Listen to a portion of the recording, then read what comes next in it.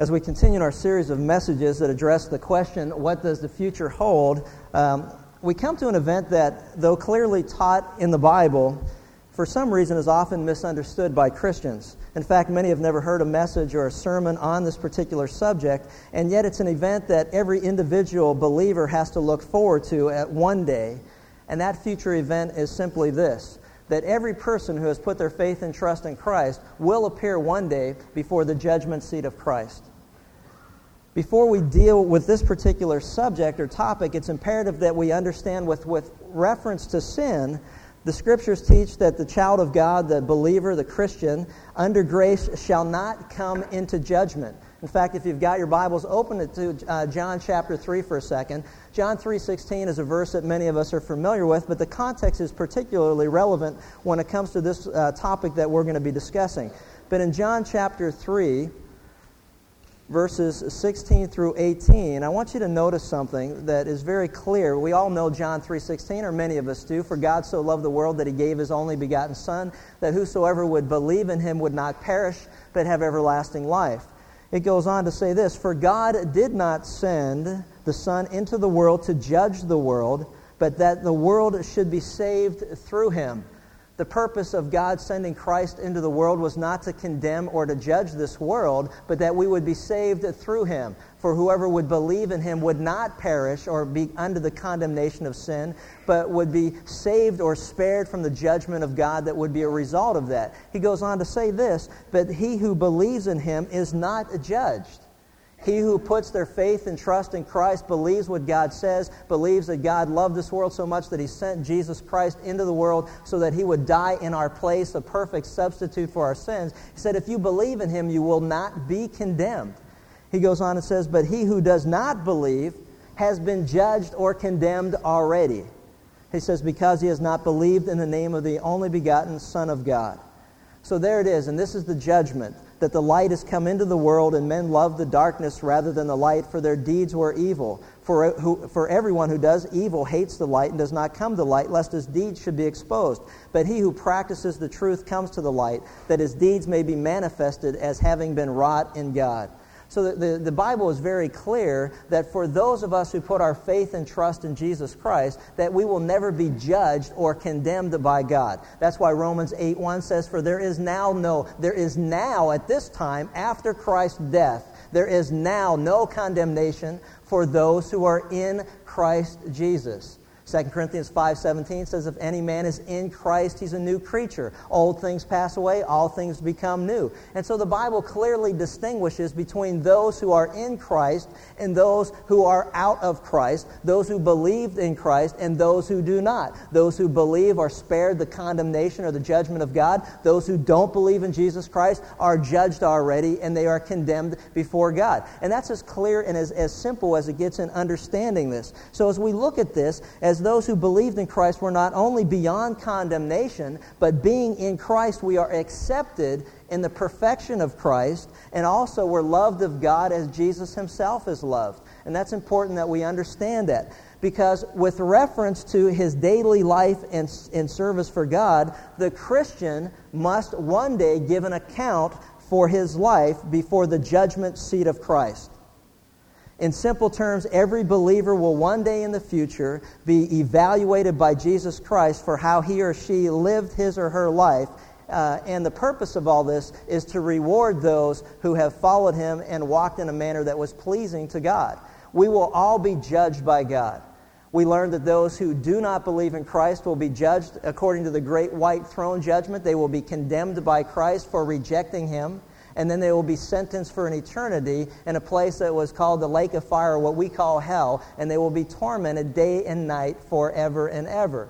And that is the price that they will pay for their rejection of Jesus Christ and His sacrifice on their behalf. Now, for those of us who have believed in Christ and trusted in Him, the Bible says it is appointed for man to die once, and then comes judgment. Not only for those who have rejected Him will be judged, but a completely different judgment takes place for God's people, and that is that we will give an account one day for how we lived this life after we came to know Christ as our Savior.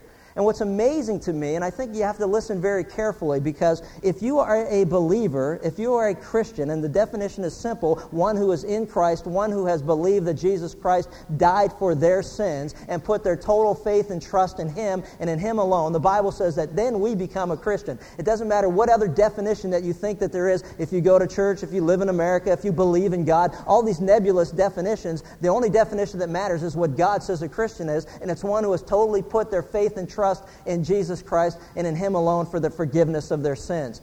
If you have done that, then the Bible says it does make a difference how you live your life. It does matter.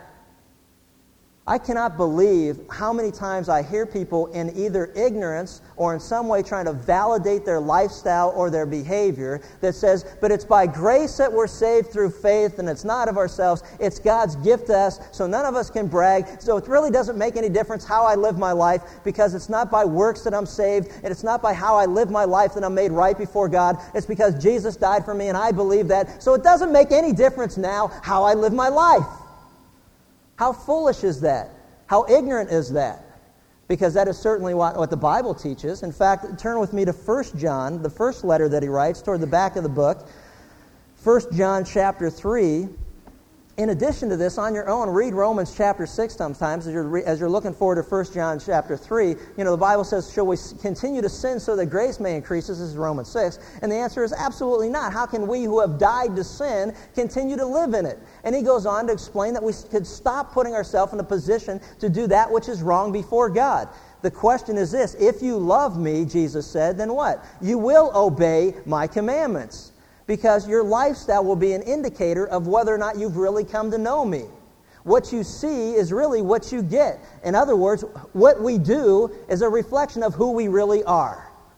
And we need to recognize and understand that. In 1 John chapter 3, notice what we read starting with verse 4. It says that everyone who practices sin, and it's not practice from the standpoint of trying to get it right, it has to do with lifestyle. Everyone who practices sin also practices lawlessness, and sin is lawlessness. And you know, he says this, he says, and you know by experience and also by intellect or knowledge, he's saying that you know that he, speaking of Jesus, he appeared. Why did God send Christ into the world?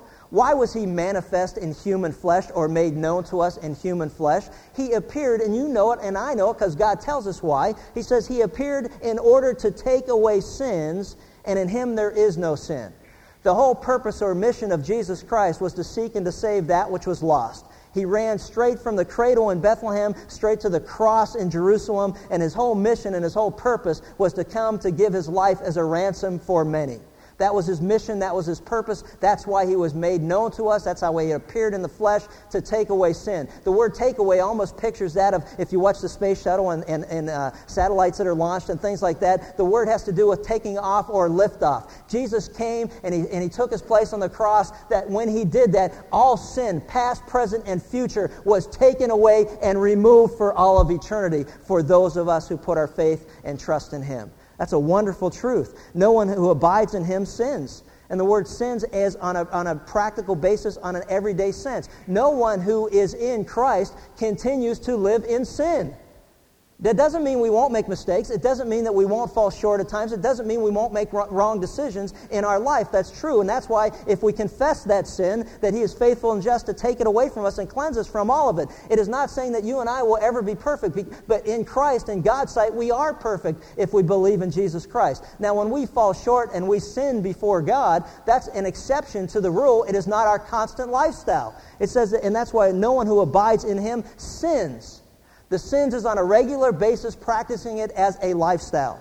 No one who sins has seen him or knows him. You notice what he says? For those who continue to abide in lifestyle that God calls blatantly wrong or sinful, if they continue to do it with no sense of remorse, with no sense of repentance, with no sense of confession of that sin, then the Bible says very plainly and very clearly, then you better examine yourself to see whether you are really a believer according to God's definition, because those who know Christ cannot do so because the Spirit of God is convicting our hearts that what we're doing is wrong before God. But we live in a culture today where, you know what, you can call yourself anything you want, live any way that you want to live, and it's okay, because who are we to judge? Hey, God's the judge. And His Word judges us. And if His Word says that your lifestyle and what you're doing is a sin before God, and you don't repent of it and you don't confess or agree with Him that it is, then God says, you know what? I don't care what you call yourself, but you're not one of my kids. And we need to understand that. We need to recognize that. And it is absolute ignorance or simple disobedience when you run into people who say, you know what? It doesn't really matter how I live my life because I've accepted Jesus Christ as my Lord and Savior. How stupid are we? Don't be deceived. What? God's not mocked by our nonsense. Whatever a man sows, he's going to reap at some time. Payday one day. Need to understand it and get it straight. That's what's wonderful about the truth of God's Word. It's a lamp unto our feet. It's a light unto our path. It tells me where I need to go, tells me exactly where I am, tells me where I'm wrong before God, and then also tells me if I need to be right and confess my sin and repent from it. So as we look at this, we begin to understand that, you know what? The whole purpose, little children, let no one deceive you, verse 7. The one who practices righteousness is righteous, just as He, Jesus, is righteous. The one who practices sin, notice, is of the devil. For the devil has sinned from the beginning. The Son of God appeared for this purpose, that He might destroy the works of the devil. Wow. If you live a lifestyle pleasing to God because you've accepted Christ, then you are of God. If you are living a lifestyle that God clearly calls sin in His Word, and you continue to do so with no sense of remorse, no sense of repentance, no sense of confession, no sense of what you're doing is wrong, then guess what? You're not of God, but you're of the devil. And there's only two families to be part of. You're either in God's family or you're in the family of the devil. I mean, one or the other. That's it. You're either in or you're out. You're a saint or you ain't. Simple. What amazes me is how difficult this is for many of us to understand this. And so many of us struggle with the fact that we're going to have to give an account for what we've done in this lifetime. We just don't grasp the fact that God will judge us and evaluate us for how we've lived this life. We will all appear before the judgment seat of Christ. Some of us just don't get it. It reminds me of maybe you've heard the story of the two Polish Olympic gold medal winners. Oh, you haven't heard this? Oh, let me share it with you then. Good, I'm glad. But these two gold medal winners from Poland were interviewed afterwards, and they were asked what they were going to do when they got home with their gold medals. And the one looked at the other, and the translator said, well, they said that they're going to take them home, and they're going to have them bronzed. Now the thing is that they just didn't quite get it. I don't want, you act like you pay to get in here sometimes, you know what I mean? It's like, man. Okay. The question is this: why should God's plan to evaluate us be so hard for us to comprehend? After all, stop and think about it. Whether we like it or not, our lives are continually being evaluated or reviewed by those around us. If you're a student, you take tests to evaluate your academic progress, hopefully. If you're an athlete, there are tryouts or workouts to measure athletic ability. If you go to get a medical examination, it's to find out how you're doing, physically speaking. And as you look at this, there's also the inevitable of contemporary industry, and I love this, and that is the annual employee review. How many of you have ever been annually employee reviewed? Oh, look at this. Great. Well, then you're going to love this. You're going to like this. Here's a guy who was reviewed, and this is his take on his review. He says, I work for a big company. He says, I'm small. I'm much smaller than the company. In fact, my boss told me so himself. He said, hey, the company's much bigger than you. I work out of a cell. The company calls it an office. To me, it's a cell. There's no padlocks on the door except those I see in my mind. I could escape, but to where? Another corporation? I said, that's all there is. I'm a company man. I do everything I'm supposed to do, 8 hours a day, 12 months out of the year. I get weekends off for good behavior. And I get paid once a week whether I need the money or not. I don't make trouble. I play second base on the company softball team. I attend company picnics and parties, and I laugh when I'm supposed to, and I don't even sexually harass female colleagues because it's against company policy. But this is a bad time of year. It's review time. That means I have to go before my boss and have him evaluate me. This goes on, I'm told, all over the country. People like me get reviewed. That's part of being a company man. Says, I'm tired of getting reviewed. All through school I got reviewed. Before I got married, my wife reviewed me. And you know what? And she still does. Everybody reviews me. I thought when I grew up I could relax and be myself, but there's no such luck. America was once the land of the rugged individualist. Now it's a land of a small corporate man. Would Daniel Boone have stood for having his boss question his appearance? His cooperativeness, his initiative, his creativity, his productivity, his punctuality? No way. There's no way. But that was long ago when Daniel Boone was big. People were big then. Now people are small. Corporations are big. It says the man who occupies the cell next to me is small. The other day he was smaller. He's a good company man. He uses words like interface and input. But the other day he passed by my office in a daze as if he had been smashed by a demolition ball, and I said to myself, that man just got reviewed. And he did. He got a fair on appearance and cooperativeness, and average on initiative and productivity. He says, I didn't get one outstanding. He didn't show up today. I think he's home crying. I think he's been destroyed. 2 days ago, I got reviewed. My boss came to me and said, hey, let's interface. My boss is small, but I'm smaller. He's a good man, my boss. I'm also a good man. He said, you're a real good man. And he put a check mark next to good, but not outstanding. I said to myself, so I'm not as an outstanding man, but who is? But I'm punctual. He said, yes, you are punctual. He checked off above average punctuality. But do I comb my hair nicely, wear trim, dark suits, my tie in a corporate knot? I don't know, my boss said, mulling me over. Your hair is kind of long. Your shoes could use a shine. So I got an average for appearance. That didn't hurt because back in the days when I was a regular individualist, I used to be downright slovenly. I prided myself in being a slob and in slurring my words like Marlon Brando. My boss said, you slur your words like Marlon Brando. He said, so I got a pour for speech. All right, but despite these drawbacks, these flaws of character, I do get along with people. He said, you don't get along with people, do you? And that was a slap in the face. Who don't I get along with, I asked. He said, you're a loner. I said, yeah, I am. Yeah, I guess I am. So I got a pour for cooperativeness. I said, it was all downhill from there. I didn't get one outstanding, not for initiative, not for creativity, not for productivity. Funny, I used to think I was creative and productive. I even used to think of myself as cooperative and attractive. All I am, it turns out, is punctual. I didn't show up for work yesterday. I was at home. Should I go on living? My wife says yes. She thinks I'm at least average. She thinks I ought to go back to work and tell him off, my boss, but I can't do that, of course, and that's no way to get even. What can I do tomorrow? Well, you know what I can do tomorrow? I can review my secretary. I'm small, but I'm bigger than her. Oh, man, as traumatic as this experience may be, it pales into powerlessness when compared with the setting that's portrayed by God in the Bible. All believers will stand one day in review or in judgment. Though some of us believe that we'll be spared the experience, God makes it very clear and very plain to understand that every one of us will have a time of personal analysis as the details of our lives are discussed one by one. My take on it is this. If there was ever a review or ever a meeting in which we need to be prepared, it is that one. And I believe, if we believe that that day is coming in the future, that it will impact the decisions that we make today.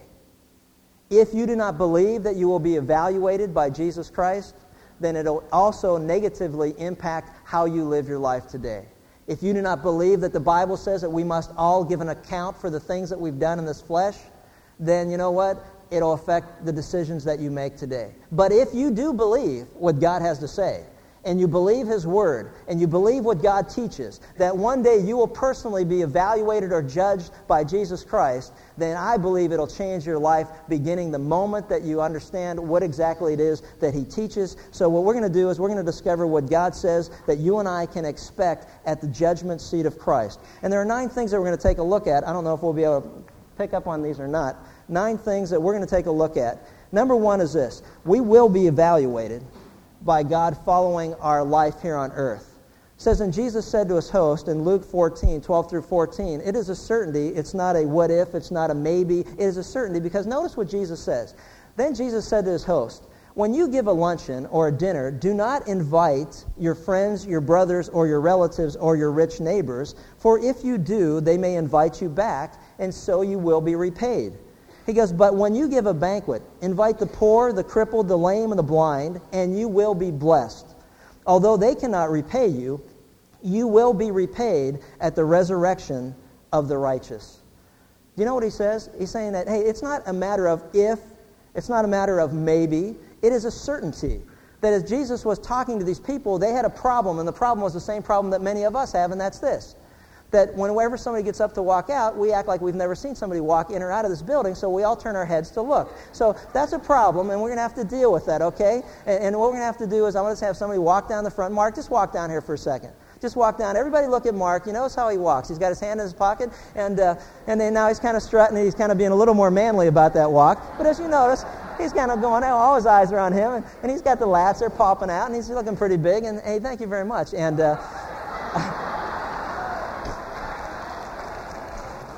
all we needed was a little bit of that platform music or walkway music. Mark, thank you very much. Okay, y'all feel better now? All right. I'm telling you, the next time I see watch somebody walk out of here, I'm just going to call you out by name. It'll probably be, hey, you, but that's as close as it'll get. All right, now let's get back to what we're talking about. Notice what he says.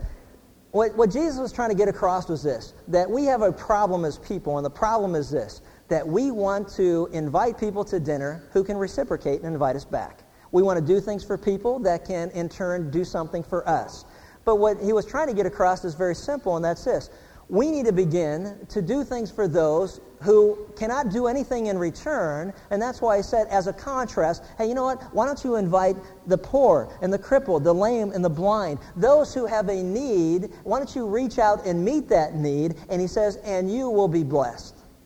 So we're not going to be given rewards for inviting people to dinner because they invited us and now it's our turn to invite them, or because we want to do something nice for them because they in turn may do something nice for us. That has nothing to do with our spiritual life. That just has to do with our reciprocation of our life here on earth. But what he's saying is this: if you understand what God says and you begin to reach out and help those who in no way, shape, or form can ever repay you, then Jesus makes a promise. He says, and you will be blessed. Not only will you be blessed, but notice what he says, and you will be repaid by God himself, what? At the resurrection of the righteous. At the resurrection of the righteous. Wow, he left no doubt about it. He left no doubt about it that we would be evaluated and we would be repaid one day. You know what also is important to recognize and understand is this, that the philosophy that's taught that says if you do something good here on earth, then God has to somehow or another repay you here on earth. If you do this, you will get a better job. If you do that, you will earn more money. If you do this and that and the other thing for God or whatever, then you'll be driving a Mercedes and you'll wear a Rolex. I mean, there's a philosophy, this prosperity gospel that says if you do things here on earth, then God has to repay you here on earth. And you know what? And that's not what the Bible teaches at all. He does say this, that he is a rewarder of those who do what is right before him. But you know what? Many times when we do things here on this earth, we will never hear the applause of anybody on this side of eternity. And we need to get that straight, and we need to understand it, because too many of us are motivated by getting a response here on earth, and when we don't get it, guess what? We just stop serving God. If it was based on response, I would have quit a long time ago. Not just with you people, although you're the ones that could have driven me to it. But in every area of life, we will not always be recognized for the service that we perform in the name of God here on earth. But God one day will recognize us, and he says this, you know what? Don't worry about it. I will repay you. I will repay you.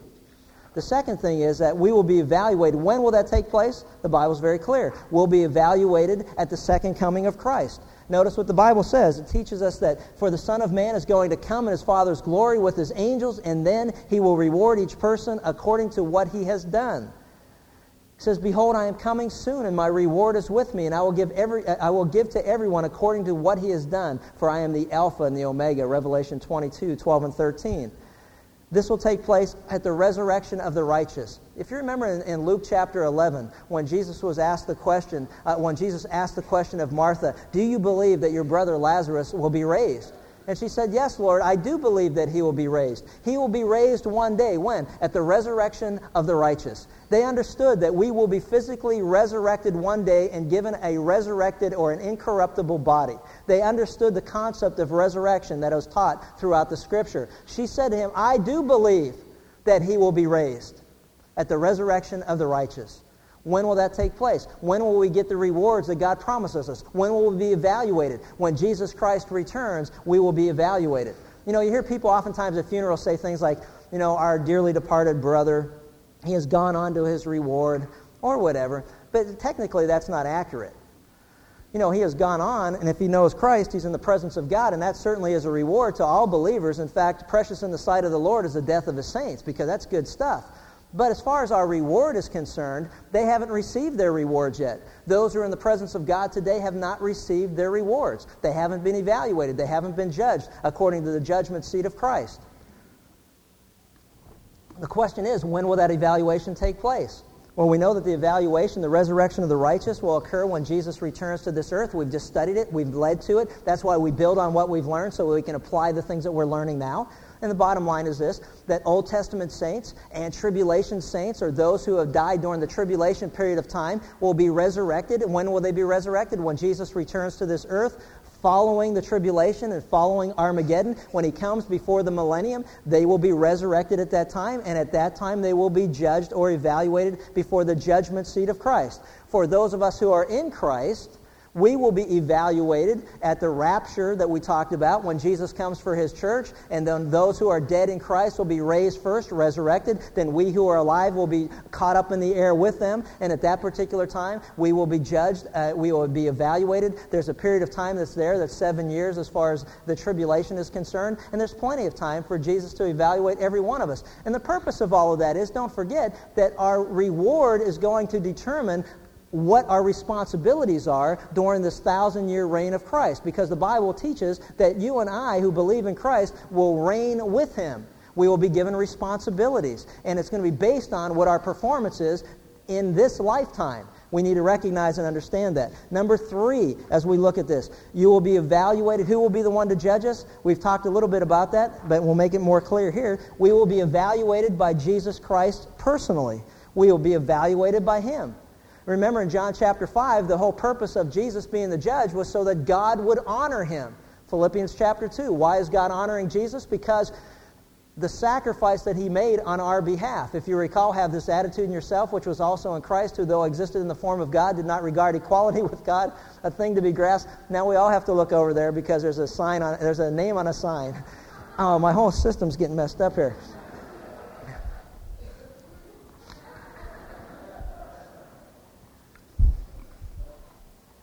Okay.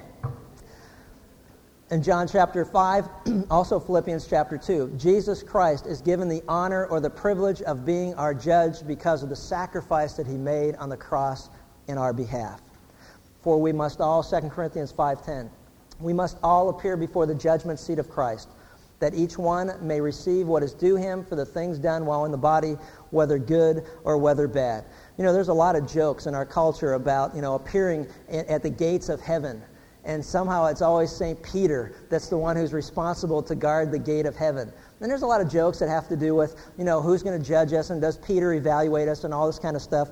And so you might appreciate this story. It's not theologically accurate, but, it's a story nonetheless.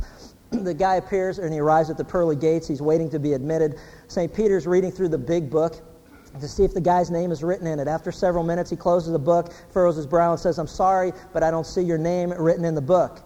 The guy standing there says, "Well, how current is your copy?" He says, "Well, I get a download every 10 minutes. Why do you ask?" He says, "Well, I'm embarrassed to admit it, but I was always one of those stubborn guys. It wasn't until my death was imminent that I cried out to God. So my name probably hasn't arrived in your copy yet." Peter says, "Well, I'm glad to hear that." He says, "But while we're waiting for the update to come through, can you tell me about a really good deed that you did in your life?" The guy thinks for a moment and says, "Well, there was a day when I was driving down the road and I saw a giant group of biker gang members harassing this poor girl. I slowed down and sure enough they were there, about 20 of them, and they were torturing this poor woman.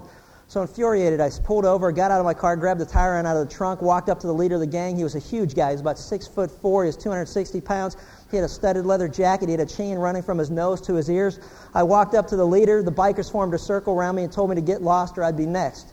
So I ripped the leader's chain out of his face, and I smashed him over the head with the tire iron. Then I turned around and yelled to the rest of them. I said, "You leave this poor innocent girl alone. You're all a bunch of sick, deranged animals. Go home before I really teach you a lesson in pain." St. Peter goes, "Wow, man, I'm impressed. When did all this take place?" He goes, "Well, about 3 minutes ago."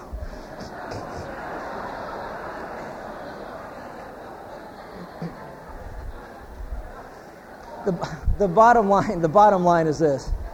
I know it's not theologically accurate, but the bottom line is this, that we will all appear before the judgment seat of Christ.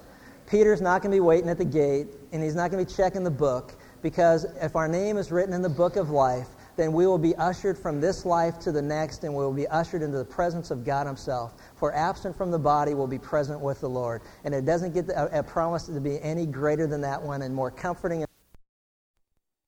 That the moment that we leave this world, that we will be ushered into the presence of God Himself. And that's a wonderful promise for all of us who are in Christ. Jesus Christ will evaluate us personally. You think it's exciting to be evaluated by the boss or the vice president of your division, or somebody that's higher up in the ladder, and wow, what an honor it is to sit down in front of them personally, face to face, and be evaluated for your performance.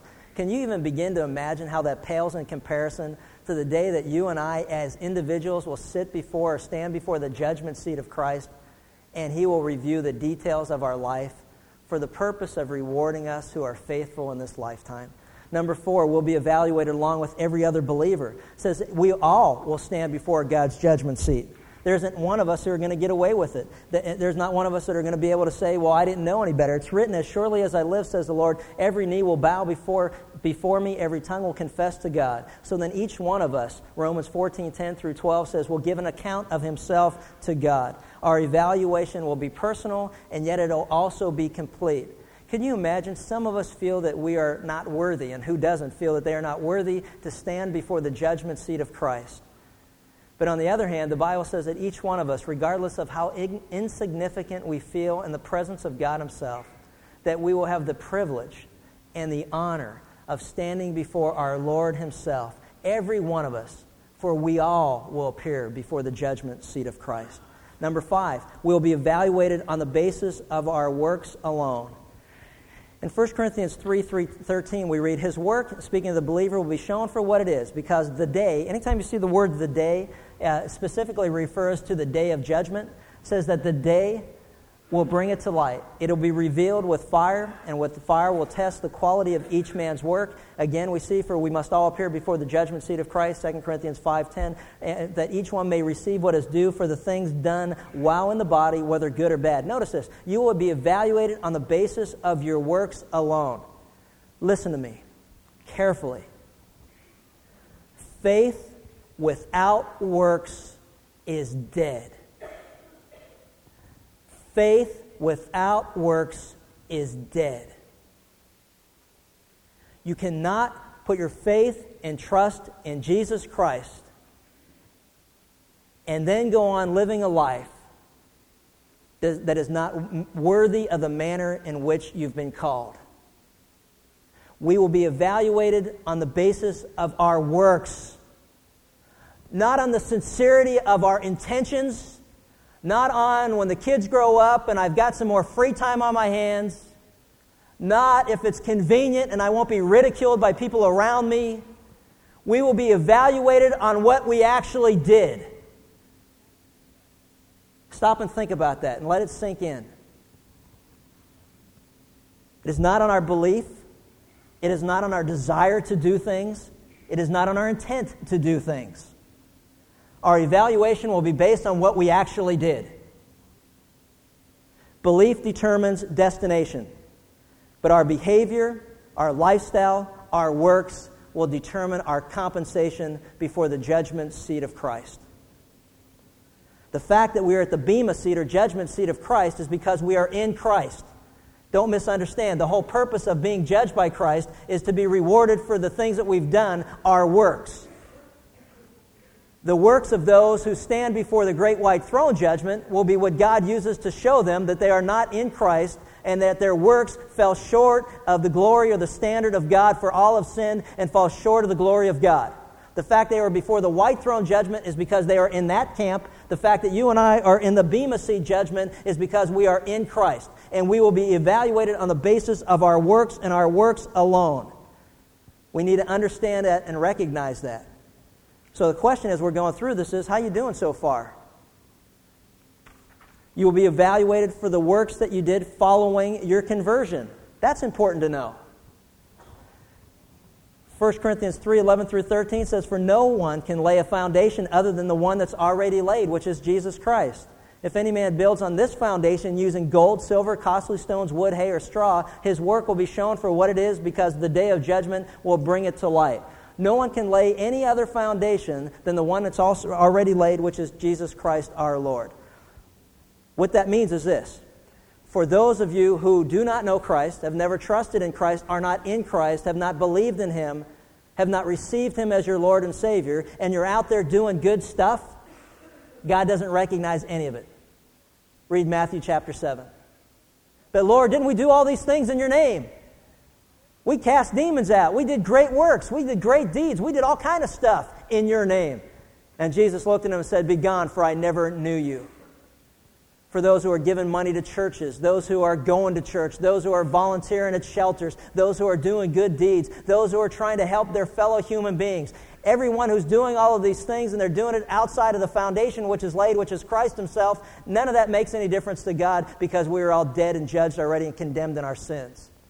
You cannot work your way to heaven. It's by grace alone, through faith, not of yourself. It's a gift from God that's offered to all who will receive Him. You cannot work your way into heaven. We live in a world today that's taught if you do enough good stuff, then God's going to cut you a break, and then you can go to heaven when you die. If you don't do enough good stuff, then maybe He'll give you a second chance. Maybe you can come back and do it all over again. Maybe there's a do-over program or whatever it is. And the reality of all of it is this. He says, unless you've laid the foundation, which is Christ, and you've accepted and received Him as your Savior, anything that you've done outside of that doesn't make any bit of difference to God, so don't be mistaken by that. You got to build on the foundation that was laid, and the foundation is Jesus Christ and Him alone. If any man is in Christ, the moment you receive Him, then the clock starts to tick as far as the evaluation, as far as God is concerned. You will be evaluated for the works that you did before you died. Now, some of you think, well, that makes sense. Isn't that logical? Well, wait a minute. For we must all appear before the judgment seat of Christ, that each one may receive what is due him for the things done while in the body, whether good or bad. 2 Corinthians 5:10. Now you say, well, that makes sense. I mean, we would be judged on what we did while we were alive. But you know what's amazing is that there's so much nonsense today, we have to clarify certain things. It is appointed for a man to die once, and then comes judgment. There are no do-overs. There is no reincarnation. That's a lie from the pit of hell. We need to understand that and recognize it. You don't get another chance to come back and do it all over again. It's appointed for man to die once, then you will be judged. If you reject Christ, you will be judged and you will be cast into hell forever. If you accept Christ, you will be judged on the basis of what you did from the moment that you were judged for the purpose of rewards. You will be evaluated for the works that you did before you died. Now, here is some nonsense that's in our culture today, and I want you to understand it so you don't fall victim to it, and that's this. There's a thought process out there today that says this. It's called Christian estate planning. Now, I believe in planning, and I believe in planning and estate planning, and I believe in leaving things for our children, our grandchildren, that it's honorable to do so. But I also want you to understand something about Christian estate planning. There are those who are out there that are telling you, hey, look, you use everything that you want while you're still here, and after you die, you can leave it to us. And somehow God will honor you for that. Duh. Why would God honor us for not using stuff after we're dead that we can't use? Think about it for a second. Now, some of you are scratching your head like, Listen to me. God will honor us for the sacrifices that we've made while we're still alive. When you're done and you're dead and you're from this life to the next life, you don't need any of this stuff. You think God's not sharp enough to know that? Give me a break. Some of us are thinking, hey, I'm going to use it all, and I'm going to use it and do the things I want to do, and I'm going to have a good time, and I'm going to live a life of pleasure, and then when I'm gone, I'll leave it all to God, and He can do whatever He wants with it. And somehow God will honor that? No. He says He's going to evaluate us based on what we did while we were alive. Not after you're dead. Simple, but so profound. Number 8. We're getting down to the wire. Here we go. 2 more to go. You'll be rewarded on the basis of your valuation. This is probably the best news of this particular session, and that's this. God will reward you and I based on what we've done. For the Son of Man is coming in His Father's glory with His angels, and He will reward each person individually according to what he has done. Matthew 16:27. You know what I like about that? That means that God will take note of what you and I do as individuals. Isn't it nice to know that our evaluation before Christ isn't a group thing? Now, if you're not holding your end of the curve up, you probably want to be with a group. You know, it's like these group projects in school now. I hate them.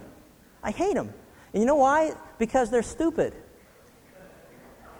That's why. Why? Because who ends up doing all the work? The ones that always do all the work. And the popular ones and the people that you just want to be like friends with, they all say, hey, if you do my share, then I'll like you for this project. But after that, see you later. This group think, man, is nuts. And it violates our individual accountability as well. Yeah, it's nice to learn how to get along with other people because we certainly all have to do that in the workplace. We all need to learn how to get along with each other, be a team, to pull together, to accomplish goals, etc. But you know what? I don't want evaluated based on the fact that you're not doing anything. Right? It's like if you've ever been a commissioned salesman, you know exactly what it's like. Man, it's great. If you work hard, guess what? You're rewarded. I like that. Don't you think that God doesn't also understand that? Notice what he says. The worker deserves his wages. 1 Timothy 5. He who works his land will have an abundance. Proverbs 12:11. Diligent hands bring wealth. Proverbs 10:4. The desires of the diligent are fully satisfied. Proverbs 13:4. All hard work brings a profit. Proverbs 14:23. God says your work on his behalf will be repaid. And I'm just so glad that it's not a group thing. Now, some of us need to get on the ball and realize that right now, you're not going to have a great day on that evaluation day. Let's just tell it the way it is. Because you have been selfish. You have been doing what you want to do when you want to do it. You haven't considered God or the things of God. You haven't considered the gifts that he has given you to go out and glorify him and the use of those gifts. You haven't done anything but sit and warm up a chair for a long time. You've waited until it's become more convenient and more comfortable, and it hasn't yet, and it won't. There is nothing easy about service to our Lord during this lifetime. But he also recognizes and understands that, and he rewards us accordingly. There's nothing easy about guys who come to lead worship to get up every morning on a Sunday and have their wives have to get their kids ready so they can come and worship the Lord and minister to us in their service. There's nothing easy about serving God. And sometimes we become bitter and upset and we resent the fact that there is a lot of work involved in it. There's nothing easy about preparing every week to be here so that I feel that you haven't wasted your time and you feel the same and that you've learned something from the Word of God. You've been challenged and you can go out and apply the things that you've learned. There's nothing easy about that. It's a sacrifice that we all have to make. Serving others and serving the Lord is a sacrifice that we have to make because we decide to make it. And many of us choose not to make any sacrifices whatsoever. And as a result, the judgment seat of Christ will not be a fun day for a lot of us. Understand the truth of the Word of God and then live accordingly. The individual rewards I've already mentioned. Proverbs 24:12 says, But you say, but we knew nothing about this. Does not he who weighs the heart perceive it? Does not he who guards your life know it? Will he not repay each person according to what he has done? See, we want to be ignorant. So we can stand before Christ one day and say, But Lord, I never heard any of that. Too bad for all of you, because you just heard that uncomfortable laughter. But it doesn't matter, because whether you heard it here and whether you ever heard it anywhere does not change the truth of the Word of God, because each of us are responsible to dig into the Word of God and to learn the truths of God. Otherwise, we'd all be running to churches that don't teach the truth of the Word of God and then stand before Christ one day and plead ignorance because we never heard anything taught out of the Bible. Guess what? You do it to your own detriment. If you do not hold the person accountable that supposedly is teaching you and preaching from the Word of God, then you are equally guilty before God. We need to make sure that the pulpit is a pulpit of high standard, that it always presents the truth of the Word of God. And when God's Word is open and it's taught, lives are changed and truth is emitted from the Word of God and the Word of God alone. If you fall into the temptation that's out there today just to go and hear stuff that makes you feel good, it's to your own detriment. If you need to be healed because you're not healthy, then you go to a doctor and you hear a diagnosis that you don't want to hear, but you know what? It may save your life. To go and have somebody say, hey, you look fine to me, when you're really dying of something that needs to be treated, is just ignorance on our part because we don't want to deal with the truth. So I'm going to challenge you. Deal with the truth. because the truth will set you free, and the truth will change your life. And the truth as it goes forth will never come back empty, but it will always produce results. That's the wonderful thing about teaching and being committed to teach the Word of God. We'll close on this. Number one, don't ever forget this. Belief determines destination. It's what we believe about Jesus Christ that will determine where we spend eternity. Belief determines destination. If you have put your faith and trust in Christ, then the Bible says that you will spend an eternity in the presence of God. If you reject Jesus Christ, you will spend an eternity away from God in a place that He created for the devil and his demons, and He never wanted any human being ever to occupy it, but He's given us the freedom to choose in a place that's called hell or the lake of fire. We'll talk more about that in the next couple of sessions. But behavior determines our compensation.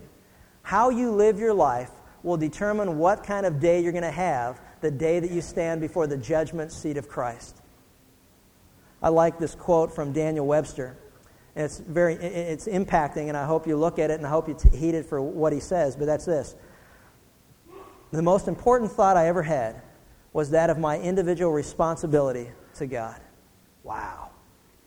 The most important thought that I ever had was that of my individual responsibility to God. It is appointed for man to die once, and then comes judgment. For we must all appear before the judgment seat of Christ, so that He can reward us according to the things that we did in this flesh. Subsequent to coming to know Christ, He will reward us for what we've done. And that's an exciting truth, and we need to understand it. And it's the judgment seat of Christ that the Bible so clearly discusses and talks about. Now the question for you is this, and here's where we really have a problem, and that is, on what basis will we be evaluated? On what basis can we earn God's rewards? Next week, we're going to take a look at that, because I think many of us will be surprised. I couldn't find anywhere in the Bible that God will reward us for going to church. I can't find anywhere in the Bible God will reward us for reading through the Bible in a year. Now, there may be benefits to those things, but as far as the rewards of God, God is very specific about the types of things that you and I need to be doing that will get us into the presence of Christ, and we will be rewarded for those things that we do in this lifetime. Listen to me, and listen to me good.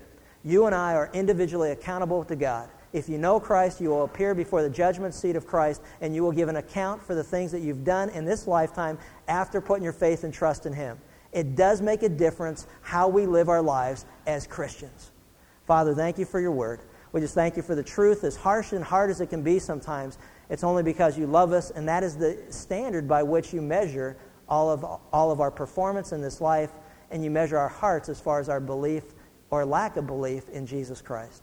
So, Lord, we just thank You that You have caused us to think. We thank You that Your Word is very clear. We just thank You that as believers we will never appear before the great white throne judgment, that there is no condemnation now for those who are in Christ, that we will never be condemned or judged for sin, that Jesus appeared to take it away, the past, the present, and the future, and we just praise Him and we thank Him for that. But Lord, also it's somber to realize that, you know what, You are going to evaluate us for what we've done subsequent to our putting our faith and trust in You. And the question that really burns into each of our hearts is, how will we stand before You that day, and how will that evaluation or judgment go for us? And God, we just thank You that You give us information in Your Word, that You give us the things that we need so that we can begin to act upon it today. And Lord, we just thank You that You give us that chance, that You give us that opportunity, that You give us the strength to do it, and that You've given us the Spirit of God within us who leads us into all truth. And we just thank You and praise You in Christ's name. Amen.